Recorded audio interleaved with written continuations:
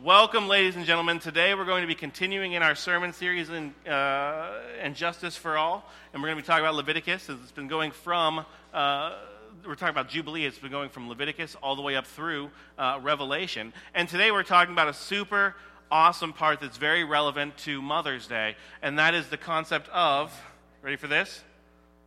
Land Sabbaths. Super relative, right? Super relevant, right? Makes sense. Makes sense. I could try really hard to hook this into the concept of Mother's Day, and there will probably be some things that parents can take away from this, but I refuse to just shove it in, so we're not going to do that, okay? We're talking about Land Sabbath because it's one of the big things that ties into Jubilee theology. And so as we walk through Jubilee, you'll notice that the main thing that it talks about is this concept of weeks of time, weeks of years, if you will, and the fact that the Jubilee cycle that we see in weekly life in the Jewish people and in yearly life in the Jewish people even goes on another cycle beyond that and hits about every 50 years again. And Jubilee is a special Levitical Sabbath cycle. Who here understands the concept of Sabbath? Like perfectly, gets it. Right? Who here understands why it's important to us as followers of Christ or to people in general? I'm understanding it more now, since I had kids, honestly, than I ever understood before why rest can be an important thing. But here's some stuff that we're going to have fun with today. We're going to talk about the actual Levitical Jubilee cycle and the Sabbath cycle that goes with it. We're going to just briefly touch on the beginning Sabbath. And we're going to touch on Sabbath as Christ talked about it and how it points forward to where we're moving in the future. Right? So let's start with this. In Leviticus chapter 25, verses 1, well, that is very, very bad. That is not what I had before. It all changed. Let's try this. 25, verses 1 through 12. It says, "The Lord spoke to Moses on Mount Sinai, saying, 'Speak to the people of Israel and say to them, when you come into the land that I give you, the land shall keep a Sabbath to the Lord. For 6 years you shall sow your field, and for 6 years you shall prune your vineyard and gather in its fruits. But in the 7th year there shall be a Sabbath of solemn rest for the land, a Sabbath to the Lord. You shall not sow your field or prune your vineyard. You shall not reap what grows of itself in your harvest or gather the grapes of your undressed vine. It shall be a year of solemn rest for the land. The Sabbath of the land shall provide food for you, for yourself and for your male and female slaves and for your hired worker and sojourner who lives with you, and for your cattle and for the wild animals that are in your land. All its yield shall be for food. You shall count 7 weeks of years, 7 times 7 years, so that the time of the 7 weeks of years shall give you 49 years. Then you shall sound the loud trumpet on the 10th day of the 7th month. On the day of atonement you shall sound a trumpet throughout all the land. And you shall consecrate the 50th year and proclaim liberty throughout the land to all its inhabitants.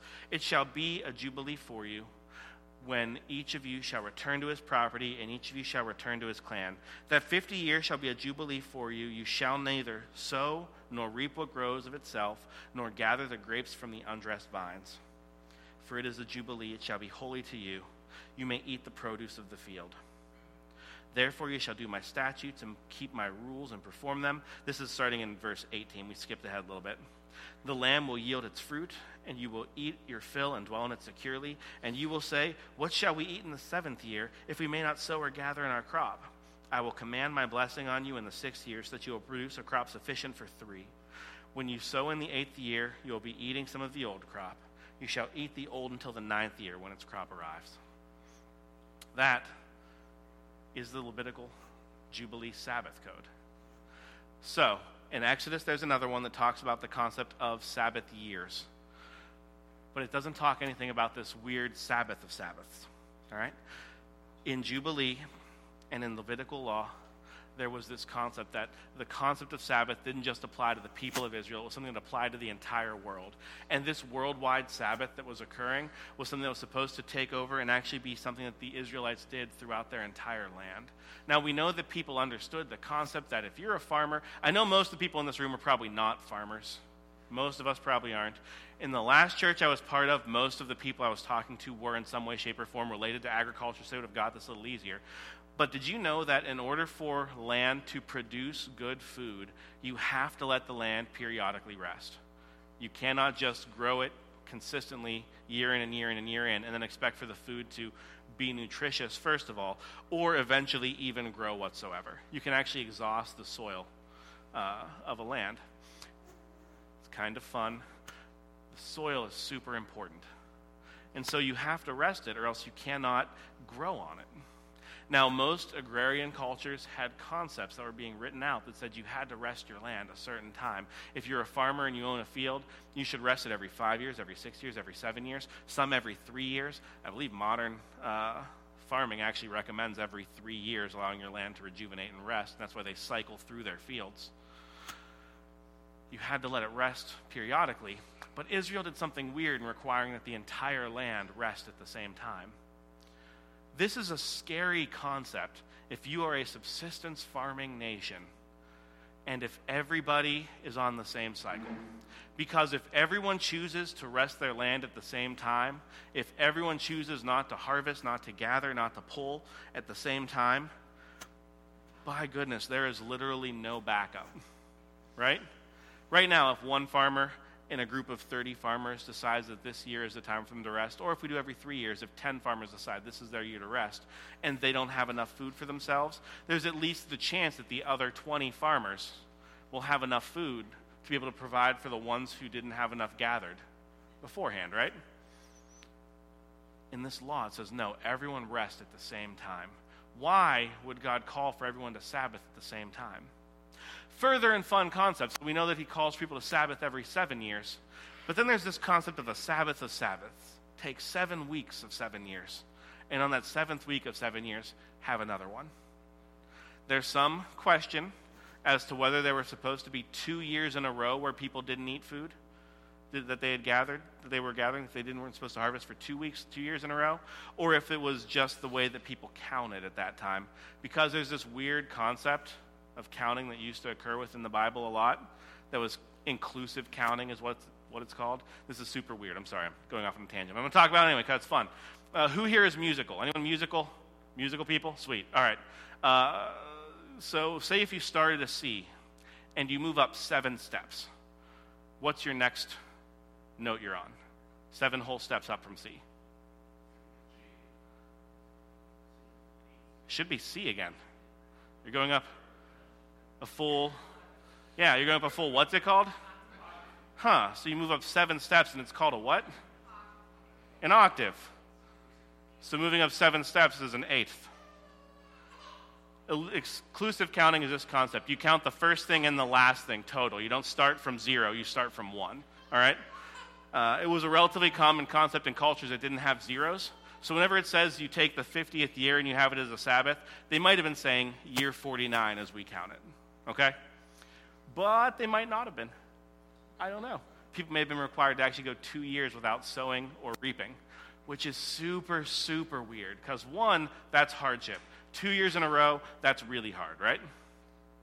Why would God command Israel, an agrarian culture, to Sabbath like this? Why would he do it? Back to the beginning, Genesis, chapters 1 and 2. God does something pretty cool. He makes some stuff, right? He makes literally everything. He creates the entire world. We know that God is all-powerful, and so it was not at all effortful for him to do this. He didn't have to expend effort to create the world. It wasn't hard for him. It wasn't difficult. He just said words and it was done, right?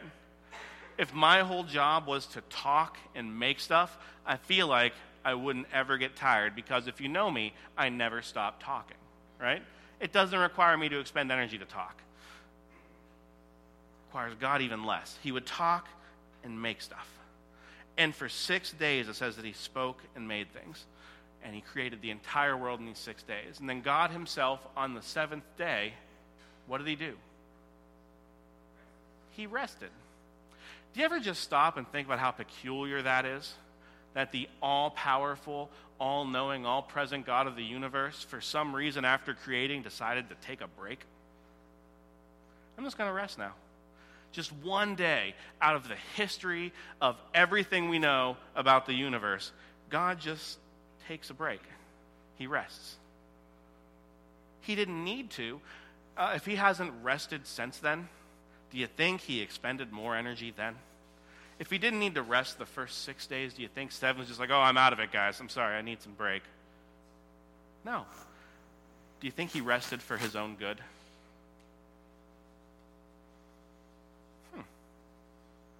He rested.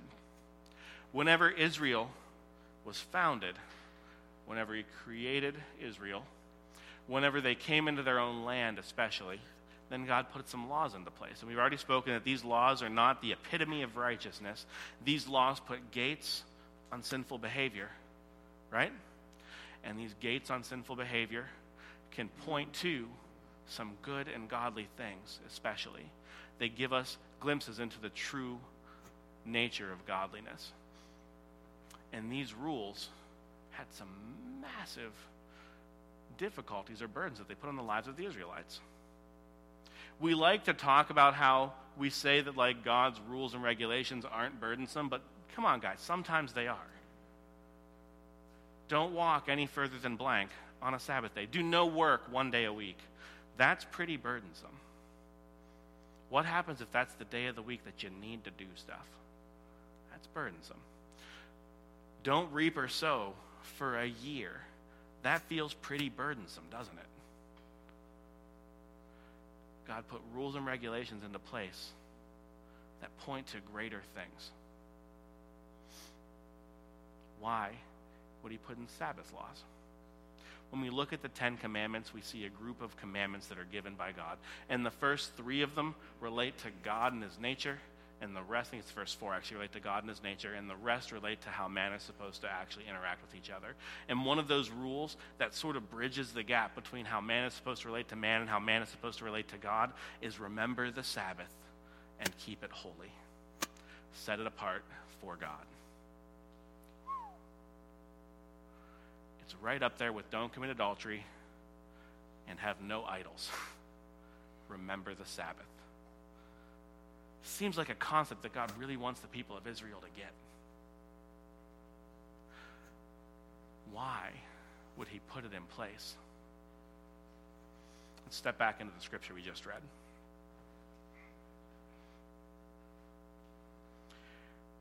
Speak to the people of Israel and say to them, when you come into the land I give you, you shall keep a Sabbath to the Lord. For 6 years you will grow your field, sow your field. For 6 years you shall prune your vineyard and gather its fruits. But in the 7th year there shall be a Sabbath of solemn rest in the land, a Sabbath to the Lord. So first and foremost, whenever we see Sabbath spoken of in the Old Testament, we have to remember this. It is a Sabbath to and for God. It's not necessarily about the people themselves at first. It does have some big effects on the people, obviously, but it's about God. Just like the entire law is. The entire law is about him in some way, shape, or form. And so we have to remember that the concept of Sabbath teaches us something about God and about ourselves. It's all about him, right? It's a Sabbath to the Lord. Then he says this. Where's it at here? Let me find it real quick.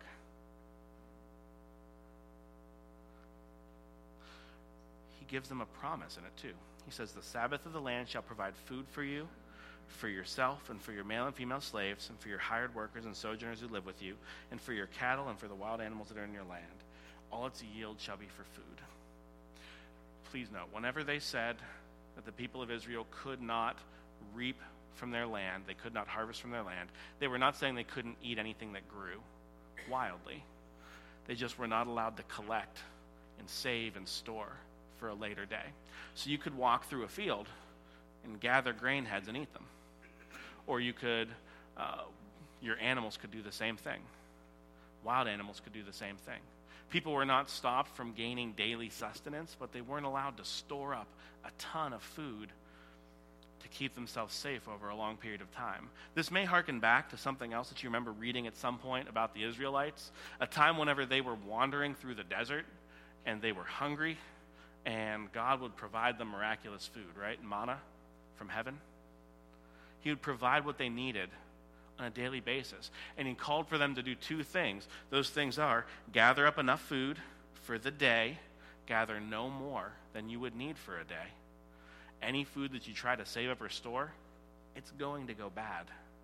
Except for on the Sabbath, and it'll last 2 days. gather what you need the day before the Sabbath to last through the Sabbath. Why would God, whenever he was placing his people on a long, arduous journey from slavery to a land that would be their own, why would he only give them day by day what they would need for that day? What do you think he was trying to teach them? Blade, shoot it out. You need to have faith that he would provide. Then you need to trust him and rely on him. A lot of the Old Testament, as we move through Sabbath law, is trying to teach us one concept, and that is to trust God and to rely on him for what we need. Not to trust in ourselves or our ability to provide perfectly for ourselves, not to trust in other people before our God, but to recognize that he is our provider, he is our protector, and he is the one who can sustain us. This is the basis of Sabbath. Check this out. He even gives promises. Where's it at here? Nope, not there, not there. There. He says, you shall do my statutes and keep my rules and perform them, and then you will dwell in the land securely. You will be secure. The land will yield its fruit, and you will eat your fill and dwell in it securely. And if you say, what shall we eat in the 7th year if we cannot sow or gather our crop? I will command my blessing on you in the 6th year, so that it will produce a crop sufficient for 3 years. I will give you enough food for 3 years. If you're worried about what's going to happen in year 7, I'll give you enough to last you this year, the next year as you're regrowing, and while you're harvesting into the year after that. He provides a command that he will bless the people if they will listen to this law. Fun story again. How often do we hear about in the history of Israel or in the history of God's people that they actually chose to trust God in this way? Never. Really. We never see an actual Jubilee cycle occur in the way that it's discussed here. Not one that wasn't forced on them by God. And yes, Jake gets to talk about that next week. Eventually, whenever the people chose not to Jubilee for long enough, God said, fine, I will make you Jubilee. Your land will rest. I'm going to remove you from it.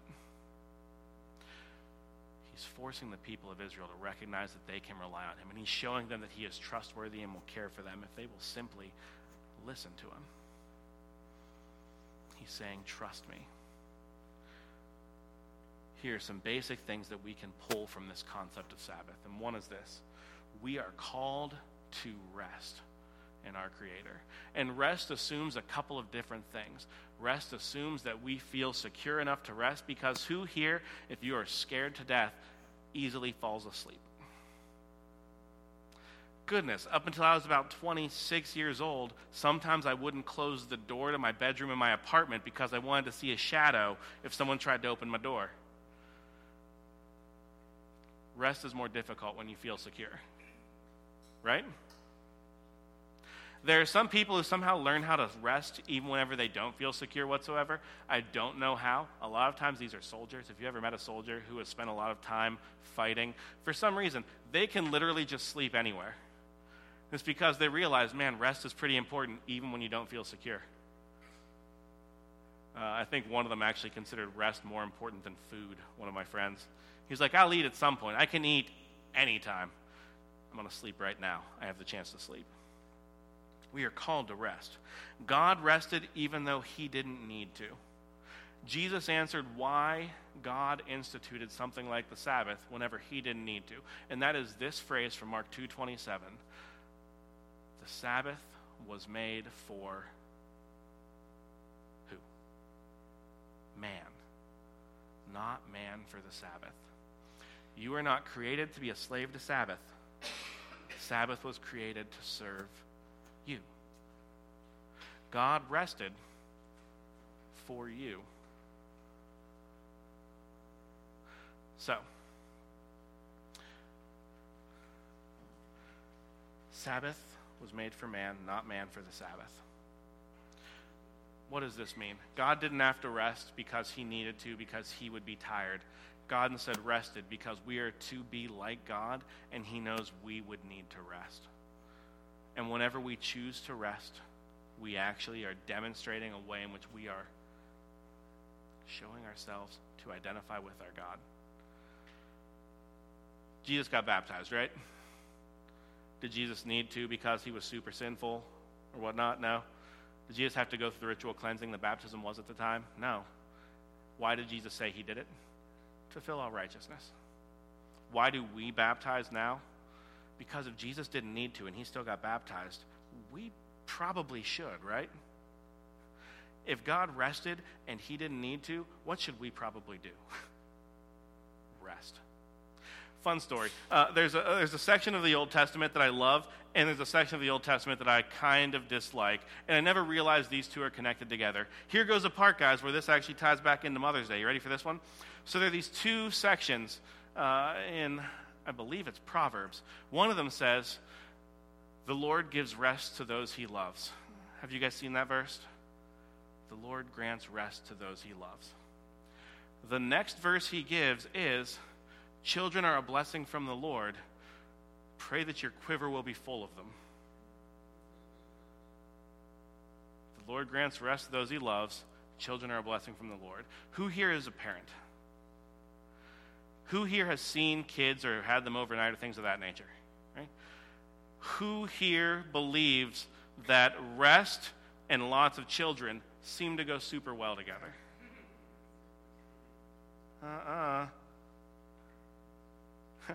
Children are one of the ways that God taught me rest is super important, because I had never realized how sporadic I was in getting it until it became quite apparent that I actually need it. And oh, did it become apparent. I am honestly going to tell you, I do not remember the first 6 months or so of Anna's life, just whatsoever. I have no recollection of it because I was so tired the entire time that literally I remember the first day we came home from the hospital, and then I remember whenever Anna was starting to walk, and that's about it. I think this is kind of a survival mechanism that Jesus put into people, because if he didn't make tiredness wipe your short-term memory, then there's no way anyone would ever have a second kid. Throwing that out there. like, if I remembered those first 6 months, whoo, man. Kids can be rough. But they help us see again, man, rest is super important. Kids again, Let's just say I know this one child. I'm not going to use any names, but I know this one child pretty well. And by goodness, whenever they choose not to rest, that's whenever they become, I'm pretty sure the best word I have to describe it is a holy terror. So it's like an hour and a half past your bedtime, and you didn't nap it at all today, and you've just been running the entire day, and let me guess how easy bedtime's going to go right now. And I think, okay, yeah, kids, silly children, but do you guys realize that I do the exact same thing? If I go long enough without resting in Christ, without spending time with him, without Sabbathing, without taking time off, I do the exact same thing in different ways. I just tantrum in what I consider more mature ways. Well, my wife does not consider more mature ways, probably. Yeah. Rest is important, but rest, interestingly enough, relies on a couple of other things. If you're going to rest, there's a couple other things you need, and that's this. You need to realize that we are called to trust. That secure concept, that concept of security that I was talking about before, of things that keep us from resting, what makes us feel secure in our current lives? Why do I feel secure in the way our community is going, our church is going, our nation is going, our world is going, even though at times it seems like it's all sort of turning upside down? It's because I don't have to trust myself or other people to do things right. I can trust in the one who controls everything, and I can know that he will work it all out for good. We are called to trust. God's commands can seem burdensome to us. They can seem difficult, and they may not seem to make sense at times. But if he commands something, we can trust that he's doing it for a reason. He commands a burdensome thing like Sabbathing for an entire year, resting the land of an agrarian culture. But we can trust he's doing it for good purpose. Because if the people would understand and follow the concept that God himself is trustworthy and God himself is the one that is provided for, they would be far better off than if they were the most industrious, hardworking group of people that worked every day of the year. Because he can do far more without thought than they could do with all of their industrialness combined. He is greater than we are. he can do more than we can, right? This does not mean that we can trust the concept that everything will always be super fun. That's a different thing altogether. Or that we will never see pain or death or hardship or hurt. That's not what I'm talking about. But instead, what we can trust is that God is consistently, constantly working to bring about his glory, and that his will be done. We can trust him to do that. And we can trust that the things that he commands us to do are good and right, even if we don't understand them perfectly. We can trust him. He called for the people to do something difficult, to Sabbath, to rest. And he said, trust me. Trust me. Why could he say trust me? Because he knows that if the people would do this, they would be better off. Here's the final thing we're called to as his people. We are called to rely on him. Not on ourselves, but on him. We should fully depend on him. And we can trust this. If that is what is good, if it is good for you to depend on God and not yourself, and if you can trust him to do what's good for you, sometimes he will make it so that you are required to depend on him and nothing else. Do you understand what this means? You can trust your good God to allow you to go through hardship, because that will help you rely on him. He will allow you to go through times of scarcity. He will allow you to go through times of pain, times of heartbreak. He will allow you to go through the heck that this world can be sometimes. Because it is true that relying on him is far better than anything else in the world. Does that make sense?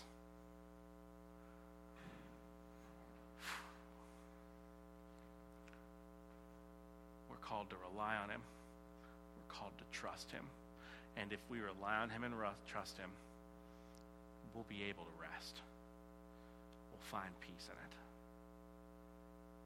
One of the biggest concepts that underrides all of Scripture is this concept of shalom, or peace. A peace everlasting or unending. A peace that comes from knowing who God is and what he has done, and knowing what he is taking care of. And this peace transcends understanding. It is greater than we could ever imagine or understand. We can't get why this peace happens. It comes fully from knowing that God is in control and not us. Right? And whenever we are at peace, we can rest in him. I don't need to push 7 days in a row to try and provide for myself or my family, because I know that he will provide completely. What does this look like in day-to-day life? I want to step back into parenting or friendshiping. Ready for this one? Sometimes we can mistakenly assume that we are called to be the sole and full provider for our family, and that we are called to be the one that our family can rely on above all. And so we will think that, as I'm going to talk especially to dads now, but this transcends dads, it transcends people. A lot of people do this. Sometimes we think that our main responsibility is to provide enough stuff for our family. We have to provide enough money, enough food, enough shelter, enough clothing for our family to have either what we didn't get as kids or what we think is most important, right? And we'd be willing to do things like give up time with our family to give them the stuff they want. But fun story, if we look through people and the type of satisfaction they feel, oftentimes the groups of people that choose to work the most, to provide the most stuff, are the ones that end up being the least satisfied with their lives. People are often happy with less stuff if they have full and loving relationships with those around them. Does that make sense?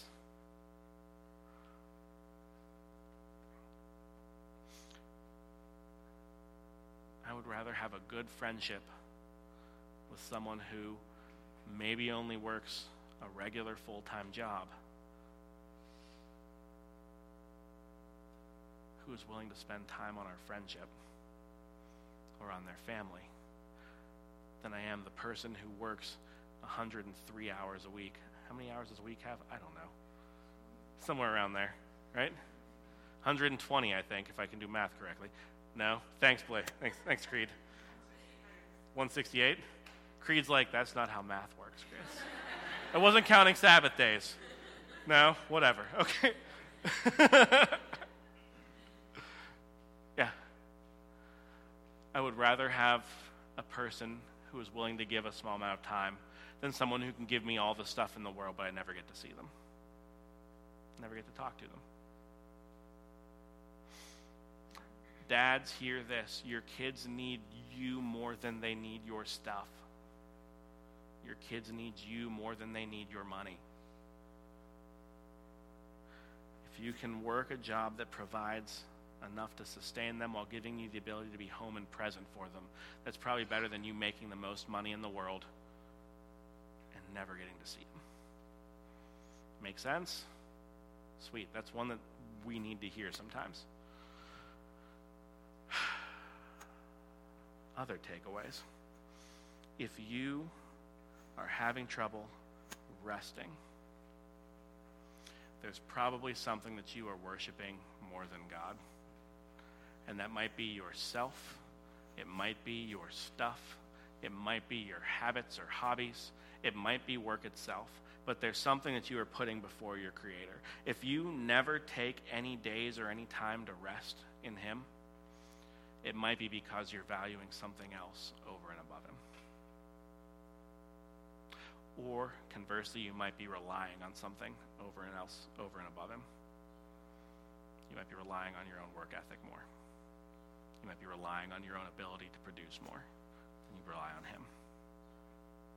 This is not an easy teaching because it calls for trust. And it's not an easy teaching because there are so many random things. Like, what if I've got a kid and I have to work 3 jobs in order to feed him? There may be a time in your life where you have to do that, but that should not be the norm for your life. Does that make sense? You may need to do things that are rough at the time, but recognize the fact that they are not the best. They're not God's will. And that you have to try and get to the point where you can follow His will.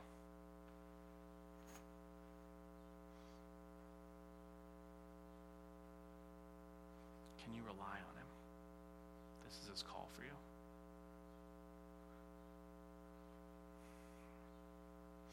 Pushing into the future. Sabbath points to the future, whenever Christ recreates the world and we are going to exist in a perfected state. We will have the right to work, but work will not be what gives us our sustenance. God Himself will sustain. We will have the right to labor, but we will not have to do so to exist or to function. He'll sustain us. The world, whenever it is right, will exist in a perpetual state of peace and rest for us. This is our final hope, and we're called to demonstrate it now. Does that make sense? You want the really, really last one? The really last piece here? The final last piece? All right, last piece of my 7 last pieces. This is my Sabbath of lasts. All right. Do you want to know one of the best tools for evangelism that I've ever seen? A heart at rest while the world is turbulent around you. Whenever people can see the world around you falling apart, but see you resting in assurance in your Creator, they are far more likely to want to know who you serve. Like, wait a minute. You just lost your job, and you have no income coming in. But you are at peace and trusting that you'll be provided for, even though you don't know what's going to happen tomorrow. What is this? I know who I serve. That is an amazing evangelism tool. You choosing not to rely on God may be one of the things that's keeping people from relying on your God. Do you wish that your friends and families and relatives trusted the Lord that you have trusted your life to? Yeah? Then perhaps you should trust your life to Him. In every aspect. Does that make sense? Yeah. If I want my kids to grow up learning who Jesus is, they need to see that I trust him. Because if I don't trust him, why should they? Make sense? Makes sense. Thank you for listening to me ramble about Sabbaths and land on a day like today. As we go today, please step into your rest. Spend time with your family. If you have family here, spend time with your friends. Spend time with each other. And spend time with your Lord. And just rest in him. Okay? Let's pray. Lord Jesus, we thank you for your rest. We praise you for the fact that you have called for us to trust you and to rely on you and to rest in you. Lord God, as we do so, may we continually recognize just how good and glorious you are. Father, I pray that as people are stepping into this, that you would show yourself to be faithful, that you would give them enough to be able to sustain their lives as they're moving forward. Lord, allow them to recognize the fact that you can indeed provide what they need, and that you'll provide exactly what we need and nothing more. Lord, give us today our daily bread, that we may glorify you amongst the world. And may we rest in you, because you say that those you love, you give your rest. In your name we pray, Lord. Amen.